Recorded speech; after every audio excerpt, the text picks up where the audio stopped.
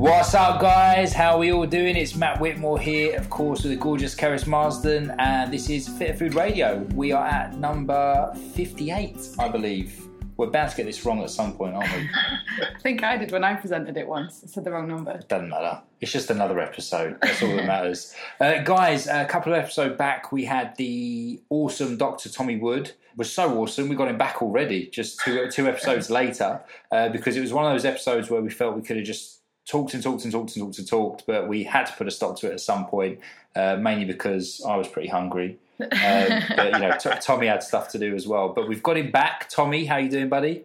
Great, thanks. It's great to be back. Fresh off a 2-week holiday, I believe. Yeah, I got to spend some time in the sun, which was nice. Where did you go? Oak Island, North Carolina, which is where my girlfriend's family go for a holiday once a year. It's also where all the shark attacks have been on the east coast of the United States recently, if people have heard about that. So did you swim? Not much, a little bit. Did but you? I didn't go more than about waist deep. Yeah, good idea. And I made sure that some smaller, tastier looking people were slightly further out. Do you know what? It's funny though. Like I've not got a fear of the sea per se, but even when we're in Portugal, where it's not exactly known for shark attacks, I don't like going so far out to where my feet can't touch the floor and I can't see What's the down bottom. there? I just feel, it makes me feel really uneasy. I don't know what it is. It's Jaws. It's just that film, basically. When I did some triathlon training a couple of years ago, and the triathlon I did involved a sea swim. And so first swimming in open, so I swam in a pool loads when I was a kid, particularly, but open water, and there's no sides that you can swim to, and you never know where the bottom is. It took a long time for me to get. And you look a little very bit creepy feeling. You look a bit like a seal in your wetsuit. But surely, at least with a triathlon, like there's bound to be quite a lot of other people, so the odds of you getting eaten would be reduced. I did most of my training on Brighton Beach. I don't think there's many. No, I wouldn't have said so. Never say never. It could happen. That should be one of the questions we ask you. Why are the sharks eating the people? So I did look into this, and it's something to do with the water temperature, and apparently it either makes them hungrier or angrier or something like that. So basically when the water gets really hot, then they're more likely to attack. Oh, really? So global warming, that's not going to be a good thing, is it? No, exactly. That's interesting. But back on subject, although I do have a big interest in sharks for whatever reason. But Tommy, so here's a question, randomly. Do people call you Dr. Wood? Not very often. So is Dr. Tommy Wood? Or... Well, people just call me Tommy, actually. What about Dr. T? I like that. Dr. T. I've been Tommy most of my life, but when I was working in a hospital, some people obviously feel strange calling a grown man Tommy, so then I got called Tom. I got called Tom a lot. I've never thought of that, actually. That is quite a good point. Yeah. You do just associate with a little kid, don't you? Tommy. Tommy. I like Dr. T. Yeah, Dr. T. We're going to stick with that. Resident Dr. T.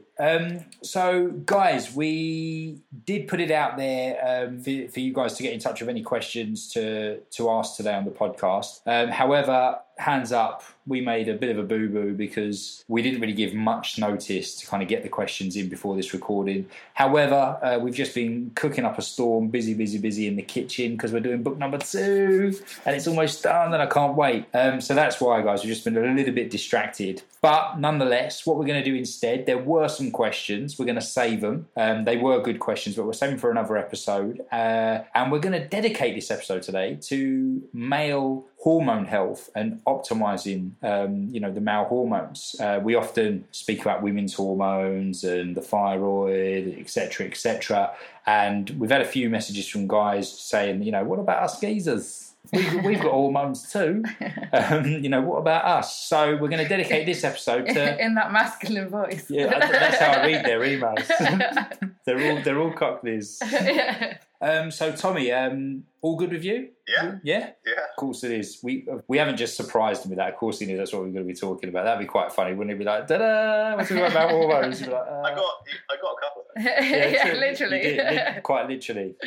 So why don't we just kind of like get into this, and no doubt we'll just kind of like feed off of each other with questions. I've got a few questions of my own that'll probably pop up. But Tommy, why don't you give us a little bit of information about essentially what the male hormones are, and then what we can do, or should we say what people are doing to what's the word I'm looking for? Screw these up, yeah. More to the point, and then what they can do to actually optimise them and get everything back into check and thrive as a male in modern society. So you want me to just say all of that straight off the bat? And then we can go home.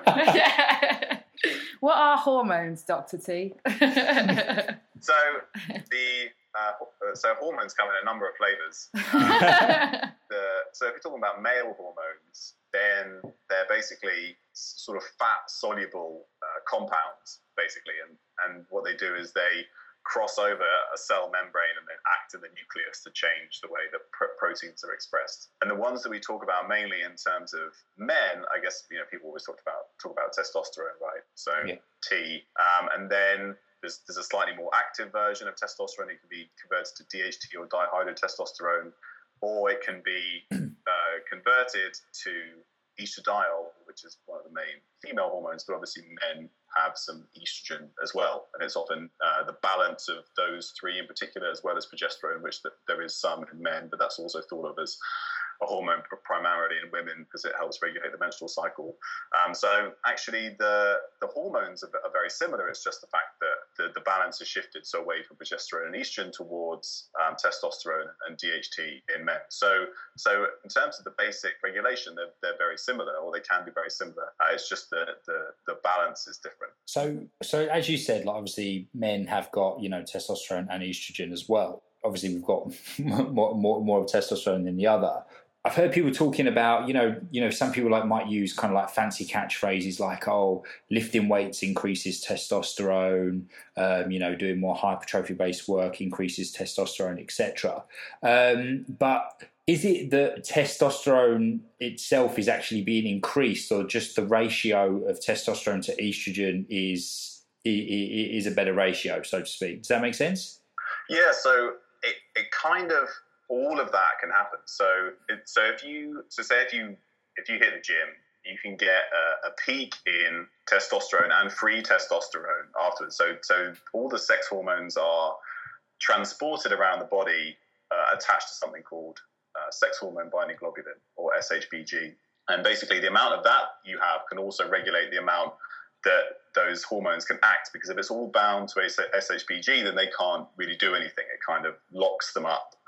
So you can increase your free testosterone and your total testosterone by lifting weights. But the interesting thing is that those peaks caused by, say, something like weight training don't necessarily relate to that much. So we don't know that definitely the testosterone peak that you get after lifting weights, say, then increases muscle mass dramatically. We think it does, but actually the direct proof of that particular peak, we're actually not that sure about. And it's going to be much more, it's also to do with all the other hormones that are going on, the long-term testosterone levels and how they fluctuate. So actually, say a peak caused by a single weight training session may not make that much of a difference. So, in the long term. Can you explain how men's testosterone levels will differ across a day as well? So you wrote an article about this recently in how men can look at certain feedback mechanisms as to whether they've got healthy ratios of testosterone and estrogen. So like all of the hormones in the body, testosterone has like a circadian rhythm or a diurnal rhythm. So it changes throughout the day. And a lot of testosterone is released actually during the night, and it's released during REM sleep. So, the sleep which we associate with dreaming. So the lighter periods of sleep. So in this article I wrote, I basically talked about how testosterone levels drop, particularly with stress, or any kind of overtraining, or poor health and inflammation and all that kind of stuff, and particularly with poor sleep, because actually one of those reasons is that the less you sleep, the less time you have almost to generate and release testosterone, because that's when a lot of it's released. So one of the easy markers to measure that is that we know that when your testosterone level drops below the normal range, then it reduces your frequency of morning glory, essentially, or sleep-related erections, or nocturnal penile tumescence. That's my favourite. Tumescence, you say? Yeah. You're so going to use that phrase tomorrow, Matt, when you wake up. Must remember that word. Must remember it. So let's face it, testosterone is a bit of a buzzword, especially with people that do train, people that lift weights, whether they're a bodybuilder, CrossFitter, whatever, in men's fitness, men's health mags, all those kind of things. It's kind of thrown around all the time. Yeah. So, but I think the truth is most men nowadays are probably, very below par when it comes to optimal testosterone production, just based on, like body composition, energy levels, etc., lean muscle mass. So what can guys do to optimize testosterone? Actually, no, I'll tell you what, we'll get to that in a minute. What are guys doing that's screwing their testosterone up, aside from obviously, lack of sleep, like you just said? Yeah, okay, so, lack of sleep is a huge one. And I think if you're not managing to get enough sleep, and that can be very variable from person to person, but if you're constantly tired or you're waking up and you're not refreshed for whatever reason, so it might be that you spent a lot of time sleeping but it wasn't useful sleep, or it wasn't good quality sleep, and that's very important as well. So if your sleep's out of whack, then that's probably the place that you could easily start to try and get it right. It's interesting because basically everything else that we talk about being messed up in terms of the modern lifestyle affects testosterone production, or can affect testosterone production. So stress is a big one, and that can happen both in the short term and in the long term. So if you get a sudden peak of cortisol, so you can do this, they've done this experimentally, people, you just basically just inject them with cortisol, or ACTH, which is the hormone which then signals to produce cortisol. It's not a very nice test to do. Pardon? It's not a very nice test to take part in. Yeah, we give people cortisol all the time, or very similar things, say if they have inflammatory diseases or autoimmune Of course, diseases. yeah, anti-inflammatory, yeah. And basically what you see is that steroid hormone globulin can increase, but also in the very short term, free testosterone decreases and free estradiol increases. So through some mechanism, there's basically a switch in terms of what it is that SHBG preferentially binds. So in the short term, a peak of stress seems to be able to change the ratio of free testosterone to free estradiol, which will then have negative effects downstream that you would from having low testosterone. And in the long term, it's very similar. So chronic stress, I know you talk a lot about adrenal fatigue and similar things. And even though it is kind of like, it's a slightly controversial term, but we know that chronically elevated cortisol reduce testosterone levels, but also if you then end up with any kind of adrenal failure for whatever reason, you're not producing enough hormones across the board, then DHEA and testosterone, which is made from DHEA, will also drop. So stress is a really big one as well, potentially. Do you feel as well, though, that, like we've always said this, is that, you can never really blame one thing, right? Because, if you've had a poor night's sleep, chances are you're going to feel pretty crappy. You'll probably feel a bit grouchy, stressed. So then you'll reach for the caffeine. Then you'll probably make poor nutritional choices. Yeah. Then that'll knock on to probably having another poor night's sleep. And then it gets into a bit of a vicious cycle. But what would your view be on, let's say you have had a pretty appalling night's sleep for whatever reason, be it you've been working late or the kids kept you up, whatever it might be, and you've got a PT session booked the next morning.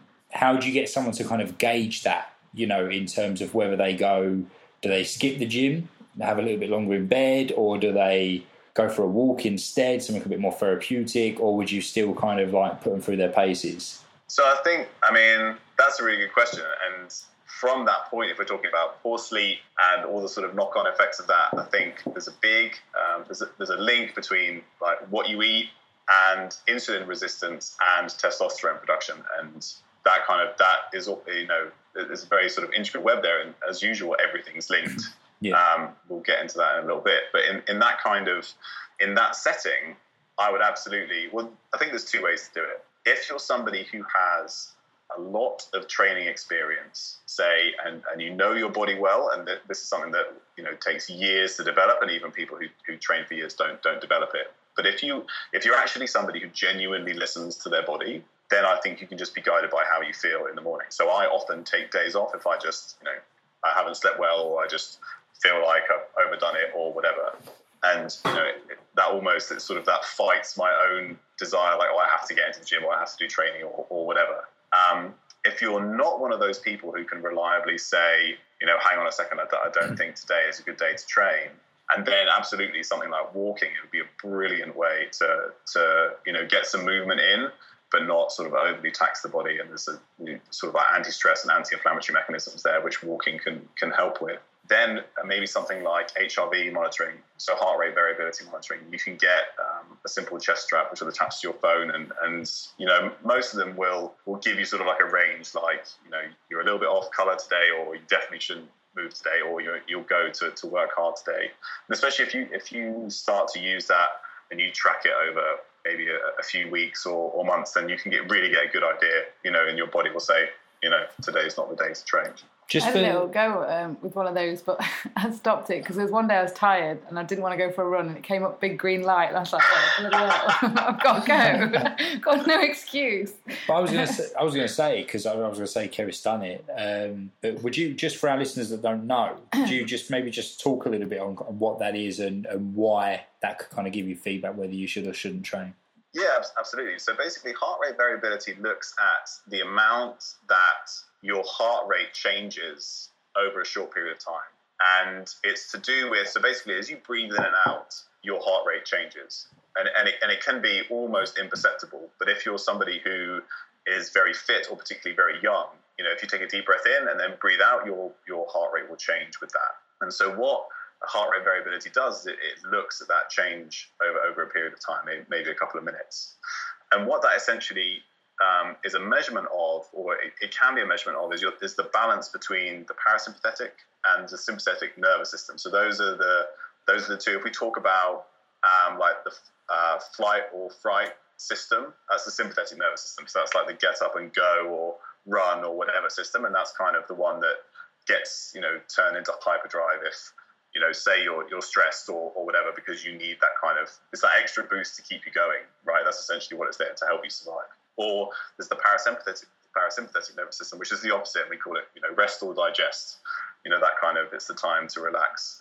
And the parasympathetic nervous system is driven by the vagus nerve, which comes out of the brain and basically goes everywhere in the body. And for a long time we thought it basically just slows the heart rate, because that's what the vagus nerve does. But actually it goes to almost every organ, and it has a number of effects, like particularly anti-inflammatory effects. So it can modulate the immune system. It can counteract some of the stressful effects of the sympathetic nervous system, because the two are obviously in balance.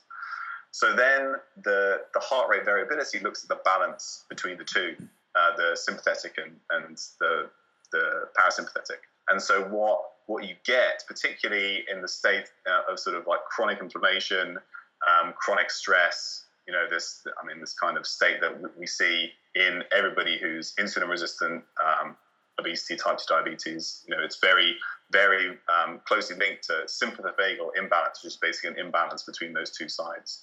And so heart rate variability can just give you a simple measure of whether those two sides are in balance. And if you kind of knock that off, say because you've had a poor night's sleep, or you've been eating badly, or you've had a crap week at work, or whatever, or you've been training really, really hard, then that will kind of give you an idea and show that you maybe pushed too hard and it's time to pull back. There's one caveat to that, though, which is that aerobic exercise increases heart rate variability. So if you've been doing a lot of aerobic running, say, your heart rate variability might increase despite the fact that you're overdoing it. So in high volume endurance athletes. So this may have been what happened to you, Kerry. Definitely. You've been doing a lot of aerobic work. Yeah. would actually move your heart rate variability in the other direction than you expect, even if you're doing too much of it potentially. God, that's a shame, isn't it? Because that's the people that would really need that information to be rather accurate, yeah, and would need someone else to tell them, you're not fit to train today, or you need a recovery day. But that's hopefully the kind of person that actually eventually listens to their body, like you, Keris, and says, going to lie on the sofa. I was going to say though, because imagine on the flip side of what you said, in that actually, so you were saying you really didn't want to, you felt tired, you wanted to stay in bed, but it gave you the green light. On the flip side, if you actually woke up full of beans, felt great, done it, and it was like, no, big red light. You know what I mean? Then you would have had it in your head, I shouldn't do this, but actually I've got loads of energy. Yeah. And like Tommy said, I mean, it does just highlight the importance of just being able to listen to your body and what it's telling you. One thing I was going to say, actually, I was just doing a blog this week on things you can do to change your hormone profile for free, easy stuff. Like things like breathing properly, for example. And I came across an article, it was on a singing website, actually, by someone who was saying how singers use lots of different techniques to control hormone output, like obviously cortisol and adrenaline, to basically, because it would affect their performance so much. It was a really cool website, and the one thing they recommended was doing 10 press-ups, because apparently it helps with vagal tone. And that's not something I've ever heard, as in the phrase vagal tone. And still relevant to all the men. I'm not trying to move it back to women or anything. I just want to make that clear. So vagal tone is actually, so that's something that we talk about a lot if you're doing, so I teach medical students physiology and exercise physiology, and I talk about vagal tone because it's basically the amount that the vagus fires sort of at baseline. And so if you have a high vagal tone, that's the kind of thing. So all those people all those famous cyclists who have like a resting heart rate of 35 or something. Yeah. It's because they have a high degree of vagal tone. So it's basically, if the vagus fires a lot, then your heart rate is lower. So that's essentially what it means. So if you increase your vagal tone, then you will start to reverse, or you will help balance out the parasympathetic versus the sympathetic nervous system. That's awesome, because I was quite impressed that someone like a singer was writing about, he said strength training was key for singers, and do 10 press-ups and do really powerful exhalations on the exertion part of an exercise. And that helps with vagal tone. And the rest was all about things like using music and sleep and everything. It was a really wonderful article, and I've used bits of it in mine, because it's all free stuff that we can do every day. Absolutely. And that's why, if you think about stuff like box breathing or yoga, one of the main reasons why they have the benefit that they do is because of the breathing and breathing pattern. The diaphragmatic breathing increases vagal tone and reduces sympathovagal imbalance. So that is directly linked to that. That's why there's a big reason why those things work, particularly the breathing pattern. So every man should do 10 to 20 press-ups a day and breathe on the exertion. That's just one step towards... But that's the thing, like whenever I go to yoga, I actually forget to breathe. I'm so focused on trying to get into the pose, and she's like, breathe. I'm like, forgot about that. So there was another study that I thought I've got to ask you about that said they got loads of different men and women to listen to music and measured estrogen, testosterone and cortisol output, and said that in men, listening to music lowered testosterone. Really? But in women, it raised it, and it also had a beneficial effect on estrogen as well. That must really depend on what music. That's exactly what Matt said. Yeah. I mean, it's got to. I obviously haven't seen this study, but it just has to. I was just saying, because nothing fires me up more than a bit of hip hop and rap when I'm training. To be fair, it said choose a song that you really like, and they all chose quite chill, relaxing tunes. And then there was another one. Reminded them of their first partner. Yeah, another one was on fast music, and it was saying that elevated cortisol, which would explain why it helps so much with exercise. It's nothing that none of us don't already know, but I just quite like reading it anyway. So listen to rap music, do 10 press-ups, breathe, sleep. One thing I was going to ask is a lot of guys... You said one thing I was going to ask 3 times now. Oh, have I? Sorry.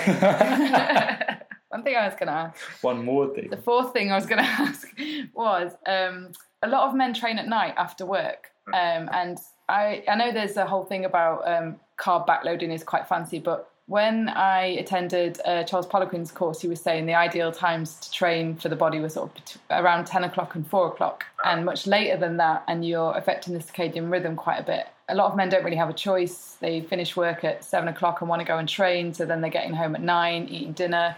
How does that affect, in your opinion, does that have a negative or positive? Because obviously they're doing the training, which is a great thing. Yeah, so there's a few studies that feed into that, and basically... Technically, he's right, which is that the body temperature is highest, and you get another sort of peak of testosterone in the early afternoons. They often say that early afternoon or the middle of the afternoon is the best time to train for those reasons, because your body's already warmed up, and you potentially have a peak of testosterone at the same time. But they've also done studies which basically show that the time that you habitually train, so the time that you normally train every day, is the time that you perform best. So if they take all people and they make them train at different times of day, overall people will perform better in the middle of the afternoon. But if they take people and train them at all different times of day, they will actually do best at the time that they normally train. So, whatever time you can train is the time you should train. Then there's a recent study that came out. This is actually done in women, I think, but I'm certain that it's relevant to all people, which is basically that training improves sleep, but not if it's done within 3 hours of bedtime. So it's that kind of last. You can do it in the evening, but then try and make sure you at least get at least a couple of hours. Yeah, I mean, I can actually. Do you remember a couple of weeks ago, and I hadn't trained, but I did really want to. But I got to the gym at about 8 o'clock, and I had the worst night's sleep. Came back, had my dinner as usual, but just horrendous sleep. And I was like, all that rap music, you see. Too much cortisol. Probably it's was. It's all that pre-workout. I know, it's still buzzing.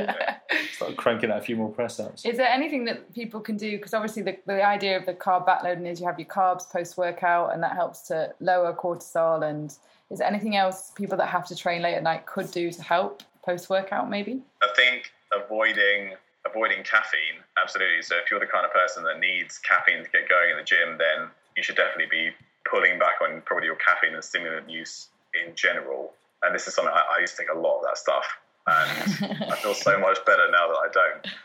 How much do you drink now? So I have a couple of, maybe 3 cups of coffee a day. Okay. It's fairly strong coffee, but I used to have those awful, either like a couple of cans of Monster or some of that. Really? Oh no. Yeah. So this is 3 or 4 years ago now at least. But when in my CrossFit heyday, I take huge amounts of terrible powders that would sort of get me going. It's not worth it. So caffeine is definitely something to avoid. And then, if you're going to work out late at night, then I think anything which will then, go in the opposite direction. So if you finish with some yoga or breathing or meditation, some, mindfulness, anything like that, I think that will help that again helps bring down cortisol levels, will help sort of reduce sympathetic firing. So something like that, I'd say. And then again, if you want something to help make you feel sleepy, then an insulin spike really can help with that. So as long as you're not having to cut back on carbs because you have some kind of metabolic disease, and then even then, an occasional carb-based meal can be helpful. But so then have some carbs after you train, and that spike in insulin will help you feel sleepy. Is there any supplements that you also suggest? I suppose we should talk about, again, just going back to hormones generally, that men, I know most people are sort of aware zinc and magnesium are mentioned quite frequently as helping optimize, I'm going to say optimize now, testosterone, not boost. Yeah. Is there anything that you suggest? Yeah, that's the key word really, because most of these things, including zinc, improve testosterone levels if you are deficient in it. But if you're not deficient in zinc, then extra zinc doesn't seem to help. And that's, and most of the herbal testosterone boosters and legal testosterone boosters you can take, most of them, it's a very similar effect. So if they do increase testosterone or they do increase libido, it's usually only if there's a deficiency in the first place.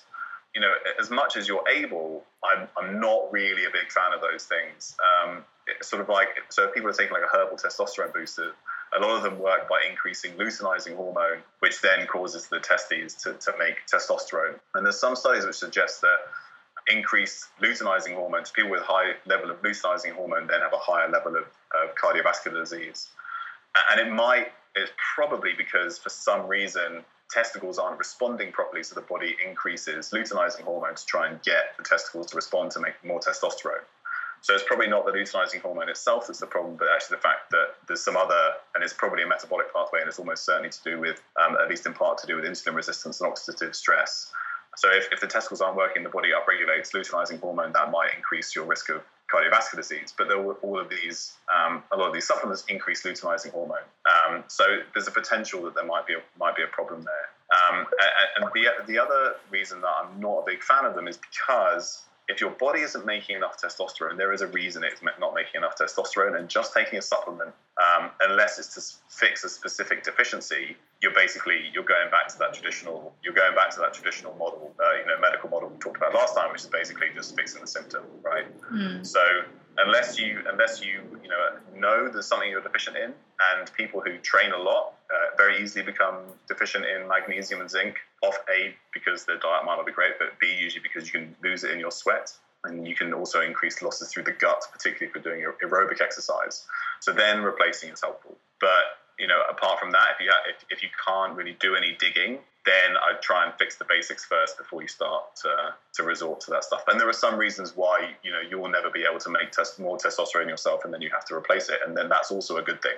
But I'd try and fix the basics first, or try and do some testing before just blindly taking supplements. We say the same to women, because obviously for women they'll be offered generally by conventional medicine things like the pill, but it's just the same for men. And I've had men come to me and say they think they have a testosterone deficiency, and they've read about Tribulus is the most common one. I think that's quite well marketed, and Nettle Root. And I think for a while now I've been reading, and I said similar things. It's just, even when people think they've got adrenal fatigue, the adaptogens aren't necessarily the answer, because you need to establish what caused it or what's driving it in the first place. Really. Yeah, absolutely. So Tribulus might increase testosterone. It doesn't have, the evidence isn't great, but it might do, particularly in people who are deficient. Nettle root reduces steroid hormone binding globulin particularly, so it increases free testosterone.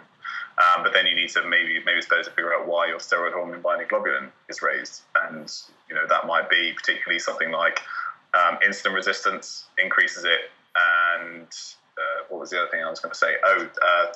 Endocrine disruptors. I was going to ask about that actually, if you'd done any research into that, because I've got a theory. My hometown, back in Cheshire, everyone's bald. All the men are bald. I think that's the beer. Yeah, well, I was saying to Matt, it's a couple of things. Either the beer, the water, or there's some sort of xenoestrogens in all because Cheshire's very rural, lots of fertilisers, pesticides.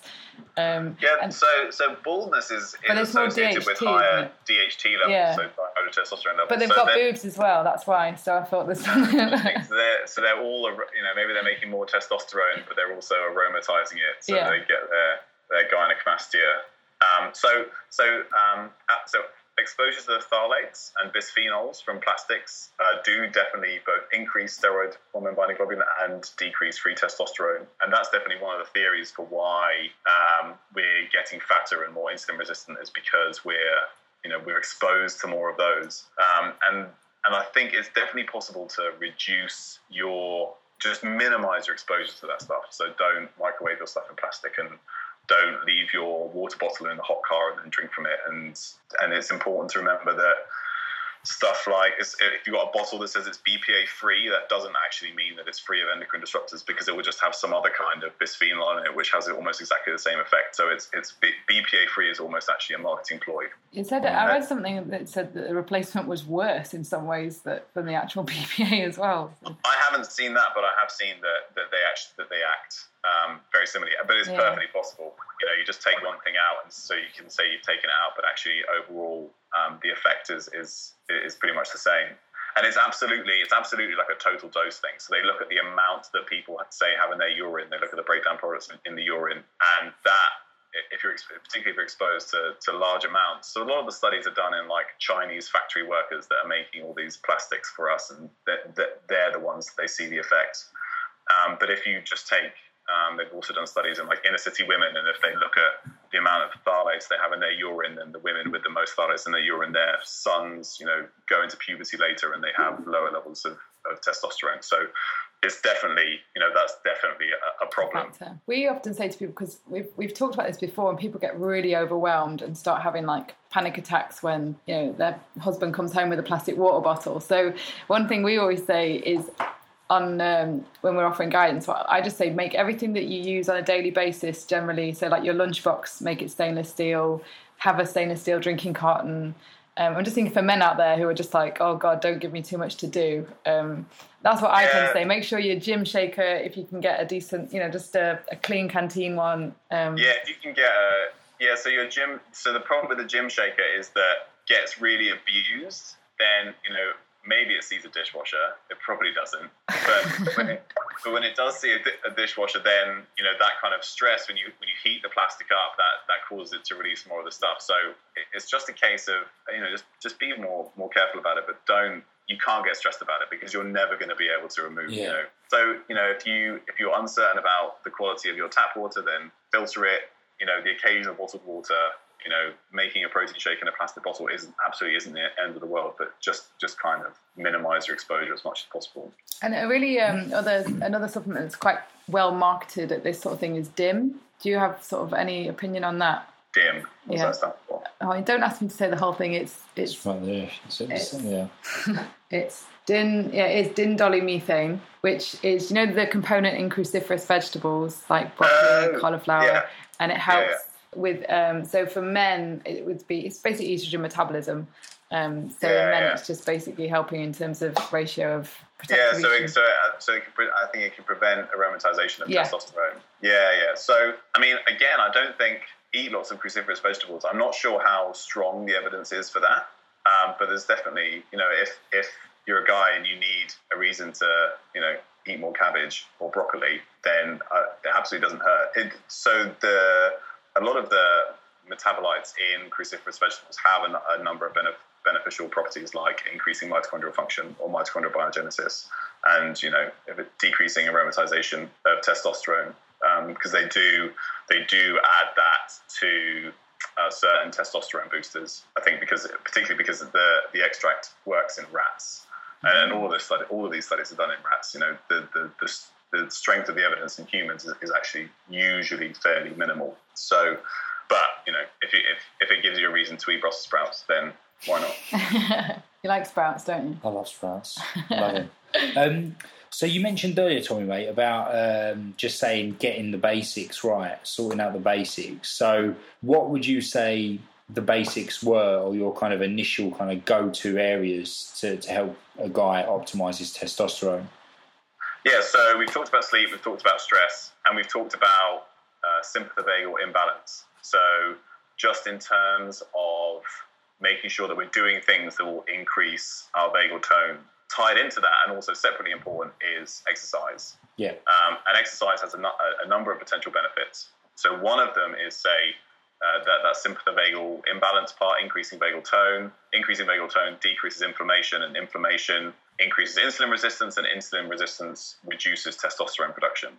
We know that in people who have high insulin levels, which suggests that they're resistant to insulin, particularly if they then eat a lot of carbohydrates. So if you have a glucose spike whilst you have high insulin levels, that can suppress your testosterone production. So the important variable there appears to be the insulin level to start with, which suggests that people are insulin resistant. So then you should do anything you can to try and improve insulin resistance, and exercise is a really important one of those. So both weight training, aerobic training will increase insulin sensitivity and will help you clear blood glucose, and also have those anti-inflammatory and antioxidant stress components. But you can obviously overdo it. So if you go too much in the other direction, then testosterone levels will drop, like we talked about. So exercise, sleep, and then the next one absolutely has to be food. And so basically anything which increases inflammation in the long term have a negative effect. So like we talked about before, if somebody has metabolic problems, then they should probably be reducing carbohydrate intake. So if somebody is particularly, so the typical person that I see is having this kind of problem is a guy, middle-aged, maybe somewhere, anywhere sort of mid-40s to 60, and he's worked hard all his life, and he's eaten badly, and he maybe hasn't done as much exercise as he has and as he should have done, and he's slept poorly, and then he's ended up with a lot of metabolic problems, and along with that, you get low libido and poor testosterone production. And this is the kind of person who would maybe benefit from a cyclical carb intake or lowering carb intake. And alongside that, then obviously you need to make sure that you're at least balancing your omega-3 and omega-6 intake, making sure you're eliminating any foods that are causing that you have an intolerance to or an allergy to. And that doesn't necessarily mean that everybody has to remove all grains or all dairy or anything like that, but it just means keeping an eye on things that affect you. And that's probably the best way, is to start with an elimination diet and then slowly bring things back in. So the kind of diet that you guys recommend, like a basic sort of paleo template, is a great start. But I also think just people just starting by, eating real food. You kind of just whatever you can get that's a real ingredient, and you turn it into food. actually cook it yourself. I think that's going to be the main start for people. And as you do that, you also remove all those kind of potential ingredients that can maybe affect your gut or can act as endocrine disruptors, or any of those kind of strange additives that we're not really sure what they do. And we could say you'll argue for days whether they do or don't have an effect. And I think it's for many people it's often better to just at least start by minimizing exposure to them, and then maybe you can worry about bring them in a little bit more later. So real food, and often you probably don't need to worry too much about various ratios or how much of whatever. Just start by cooking again. Yeah. And then on top of that, exercise, sleep, stress reduction. That's going to get you most of the way. The sad thing about what you just said is a lot of guys in that position, that client or that person you just described, their first point of call to lose weight will be a low-fat diet, which is probably going to be a bit of a disaster in terms of hormone health. But most of them are still following that sort of main media line of cut back. I just know somebody who came to me recently and he was all about calories and low fat, and he was losing weight, so he was really convinced it was the way forward, but it was a lot of processed foods. And low fat and cutting calories in the long term are absolutely not the way to try and optimize hormone production, testosterone production. And you mentioned just a moment ago about additives and stuff, and I've always kind of said this with regards to post-workout protein shakes, because a lot of them on the market are just jam-packed with utter shite, to be frank, which is kind of ironic because you've spent the last hour in an incredibly catabolic state as it is, breaking down muscle tissue, and then I've always said the second that workout finishes, you want to then become as anabolic as possible, as quickly as possible. Yet the first thing most people do is just shove a load of chemicals and flavours and additives and God knows what down their neck. So what would your view be on like post-workout shakes, for example? It's a really good question, because a lot of studies have been done looking at, say, so whey protein. It's probably the best studied and probably has the best evidence behind it for a number of reasons. High leucine content, which will increase the insulin production, which is anti-catabolic and pro-anabolic, and has a sort of a complete amino acid profile.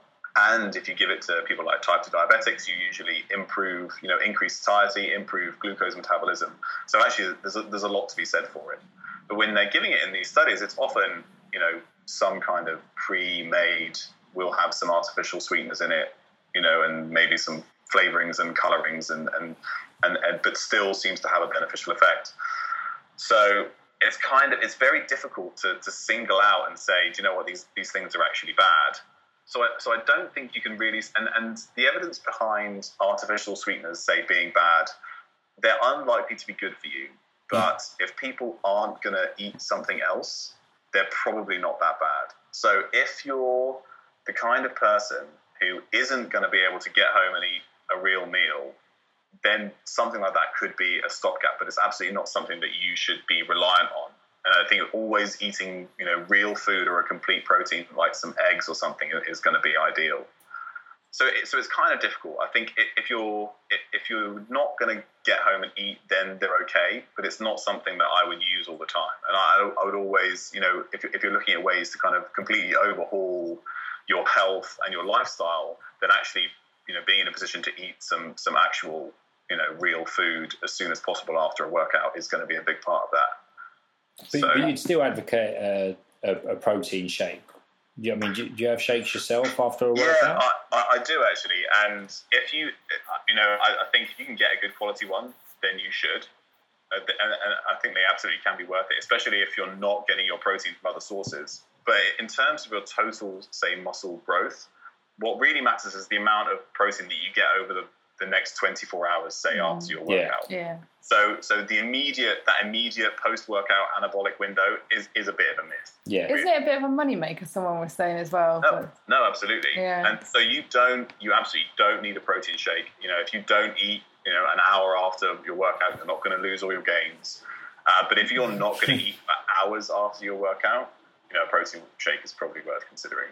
Can I ask as well, because there's now bodybuilding's getting really popular, and that's with men and women, and people are just sort of going a bit crazy with these sorts of things. I know you just mentioned you prefer real food, but what we're seeing a lot of is people having their 3 meals a day, but then they're having 3 protein shakes, 2 Quest bars, like more protein. They want to get bigger, especially the guys, bigger. What would be a sort of side effect to that? Because it does worry me. These are all, when you're trying to stimulate growth in the body, there are side effects to that. And, there's, you grow, it's happening to your organs, it's cell proliferation. Like, I'm not going to say it's going to cause cancer, but that's, there's been a few people who've podcasted about that sort of thing and said it's not natural to try and grow our bodies this quickly. Yeah, and that's absolutely true. And there's, one of the real benefits of something like intermittent fasting, which does have some reasonably good research behind it, is it's mainly having a period without protein intake, because some of the amino acids can, particularly if they're eaten in excess, can cause problems. More than about 1.2 to 1.5 grams per kilo of protein per day it is unlikely to be useful. It isn't going to help at all, even if in somebody who's training a lot. Really? So say if you That's interesting. So say if you weigh 70 kilos, as like the average man, we say he weighs 70 kilos, 100 grams of protein a day is going to be plenty. Wow. And you don't need more than that. And past that point, then, particularly if you're somebody who struggles with metabolic health, then protein is just an insulinogenic macronutrient, which you probably don't need. So then, maybe it's better, eat some more vegetables or eat some more fat instead. And as long as you're getting, your 100 grams of protein, then that's plenty. God, that's completely against, not against, but most people I hear advocating protein are up at sort of 2 grams per kilo of body weight for men. And then because most women are training like men these days, they're not far behind. So the evidence behind that is actually very poor. They have done some studies where they give people like 4 grams of protein per kilo per day, and what they showed is that it doesn't affect blood glucose regulation that much. So that protein isn't then turned into glucose, if you see what I mean, in terms of gluconeogenesis, which some people worry about in terms of eating too much protein. But in terms of like the benefits on muscle growth, they're minimal. Wow. You just saved us a fortune.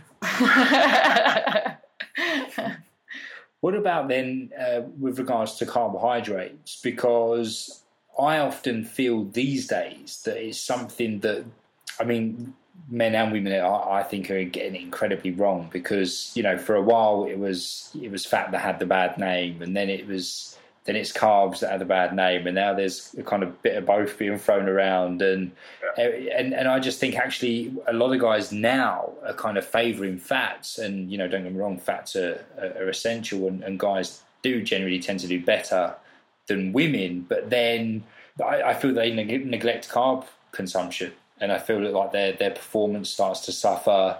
What kind of impact would a lack of carbs have on a man's hormone profile?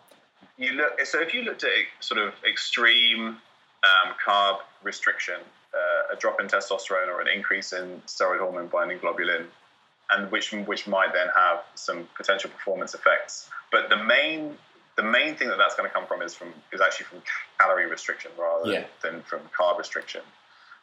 Unless you're somebody involved in a power sport, if you need that glycolysis, that immediate carbohydrate glycogen, so your sprints, potentially even things like powerlifting, weightlifting, probably bodybuilding. Although there are some bodybuilders who are doing great and looking good on a ketogenic or low carb diet. So it just takes some time to adapt to it. So I think the main problems are going to come from a calorie deficit rather than carbohydrate restriction in itself, but that will have to tailor to the sport that you're doing. Because if you are in a glycolytic sport, then you need maximal glycogen levels or near maximal glycogen levels to perform at your best. That's CrossFit as well. That I was going to say, most CrossFitters are sort of trying to do very strict paleo, I think, and sometimes just not getting enough calories in, and like you said, often and neglecting the carbs a little bit. If you're doing CrossFit multiple days a week, and again, especially if you are in good metabolic health already, then this kind of carb phobia, I think, has really been blown out of proportion, and there are lots of variables that are important, and eat some carbs. If you're strict paleo, fine, or you can eat your sweet potatoes and bananas, but make sure that you eat enough of them. Actually, I was doing a look at different carbs paleo carbs, and plantains are up there. They're like really dense source of carbs. They're up there with grains. I can't remember what it was. It was like one plantain was nearly 100 grams of carbs, like the big ones. So that's not bad post-workout. A whole plantain. I love plantain as well. Don't know if plantain will be considered paleo, but it's always on the menu. So. I think it is. Is it? You can fry it in a little coconut oil. Good. Beautiful. So Tommy, mate, so you mentioned as well, and I talk about this all the time with regards to stress and sleep, but I still think it's something that is so heavily ignored from men when it comes to optimizing body composition, hormones, increasing training performance, etc., etc. Could you explain kind of just how much of a negative impact kind of like chronic stress and lack of sleep can have on someone's testosterone production? And even, growth hormone as well. And, we don't even just have to talk about testosterone. I was also going to say, and then could you maybe mention how you manage your stress? Because you've got a lot of work on, you're doing a PhD, you're a busy guy. And so how does a bro chill? So in terms of chronic stress, I think that there is a really nice study that I referenced in this article I wrote. And it's basically looking at Army Rangers. So these are guys who are being trained. So they're on, whatever. I think it's like 4 or 6 week training camp. And these guys are eating 3,000 to 4,000 calories a day, but they're getting 4 or 5 hours of sleep, and they're sort of training all day, or they're hiking or marching or on doing whatever. It turns out that they're on about 1,000 calorie deficit. They're sleeping 5 hours a night. Despite the fact they're eating 4,000 calories a day, and they're constantly in a high stress environment. And I think that transfers, and what you see is that their testosterone levels in a short period of time, within weeks, dropped outside of the normal range. And that sounds extreme, but if you are a guy with a high stress job and a family, sleeping 4 hours a night, training every day, thinking you're eating plenty but probably in a calorie deficit, you're in exactly the same scenario. So I think the combination of all those things can have a dramatic effect on your testosterone. And that's exactly the guy who ends up with extra fat around the middle.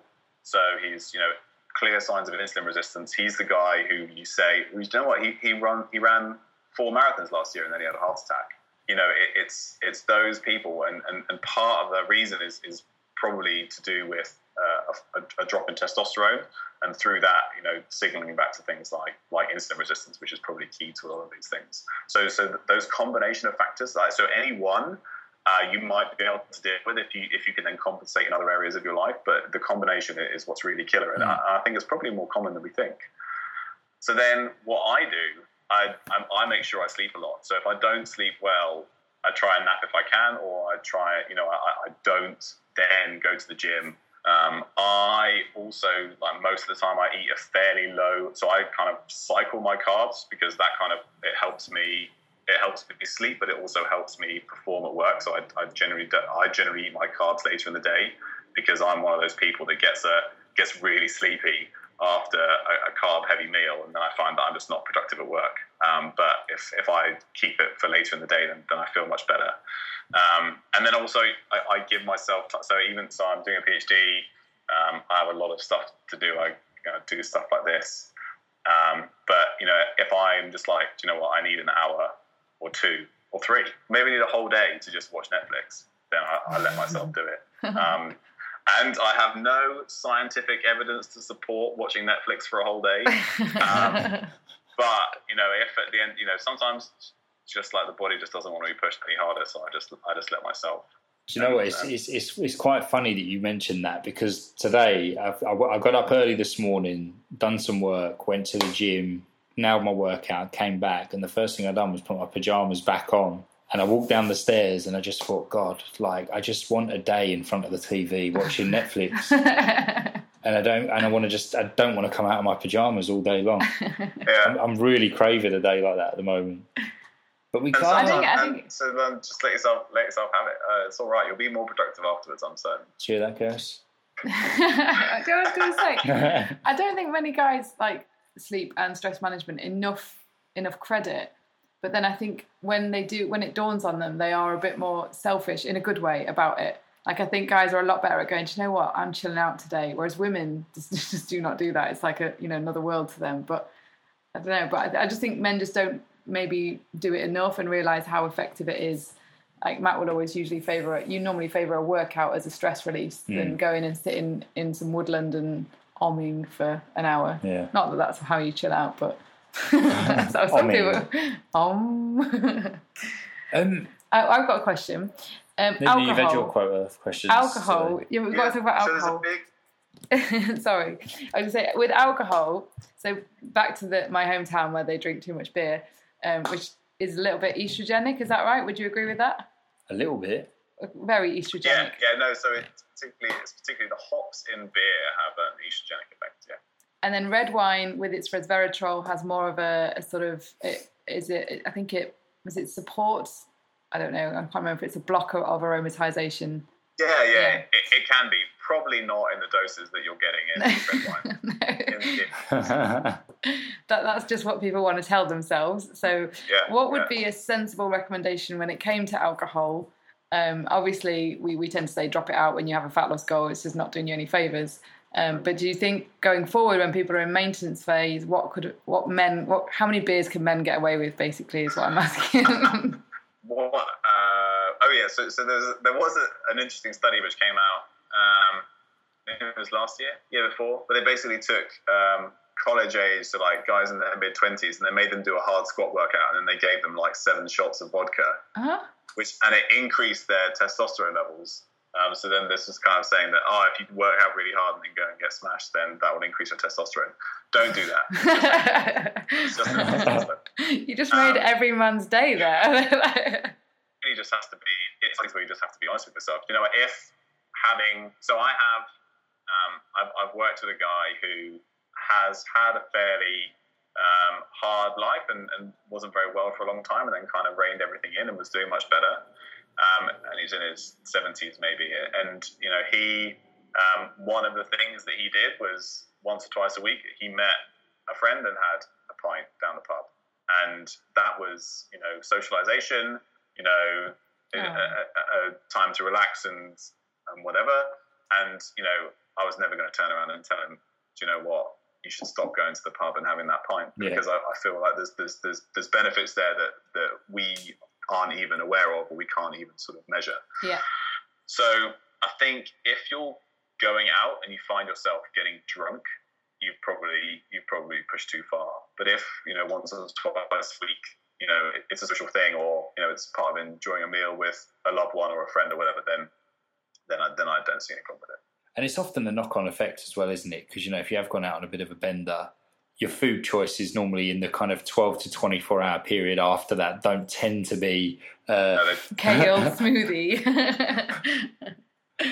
And that's what we always say to people. It's not necessarily the drinking, it's the kind of 24-hour onslaught afterwards of crappy pro-inflammatory foods that probably, you know, don't do you any favours. Awesome. I think we should wrap up there. Covered a lot. We have covered a lot. Nice one, Tommy. That was awesome, mate. But I'm glad you mentioned the stress and the sleep, because I go on about it so much to people. It's, you know, it's not just about training and supplements to boost testosterone. In fact, actually, a few years ago, when, you know, like I've written a blog about this, when my testosterone levels were certainly taking a massive battering because I was training loads of clients, not eating as much fitter food as I do now, definitely was stressed, and I wasn't getting anywhere near as much sleep as I should.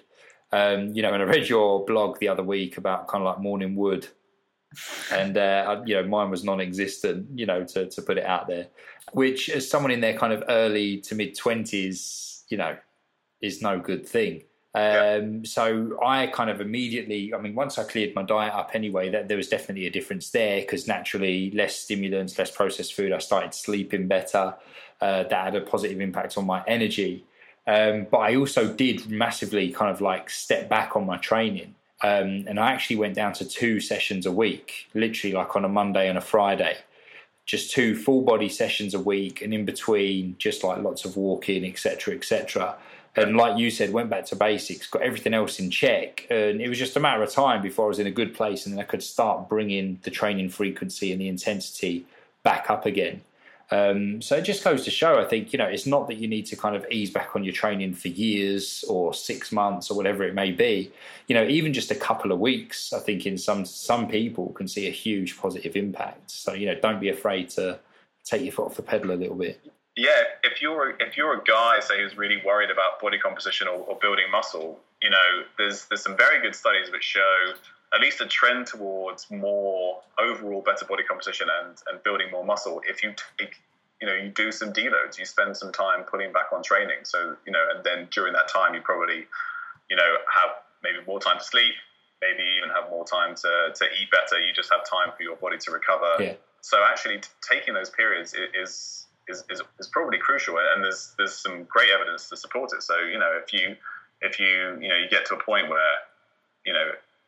as a man of any age, you probably shouldn't exhaust it the whole time and get no reaction downstairs when something exciting happens. So if that's happening and you're somebody who trains a lot, then it's definitely worth putting back on it, and you'll probably gain muscle and feel better as things start to you build when you recover, right? Not when you're in the gym. So. Well, exactly.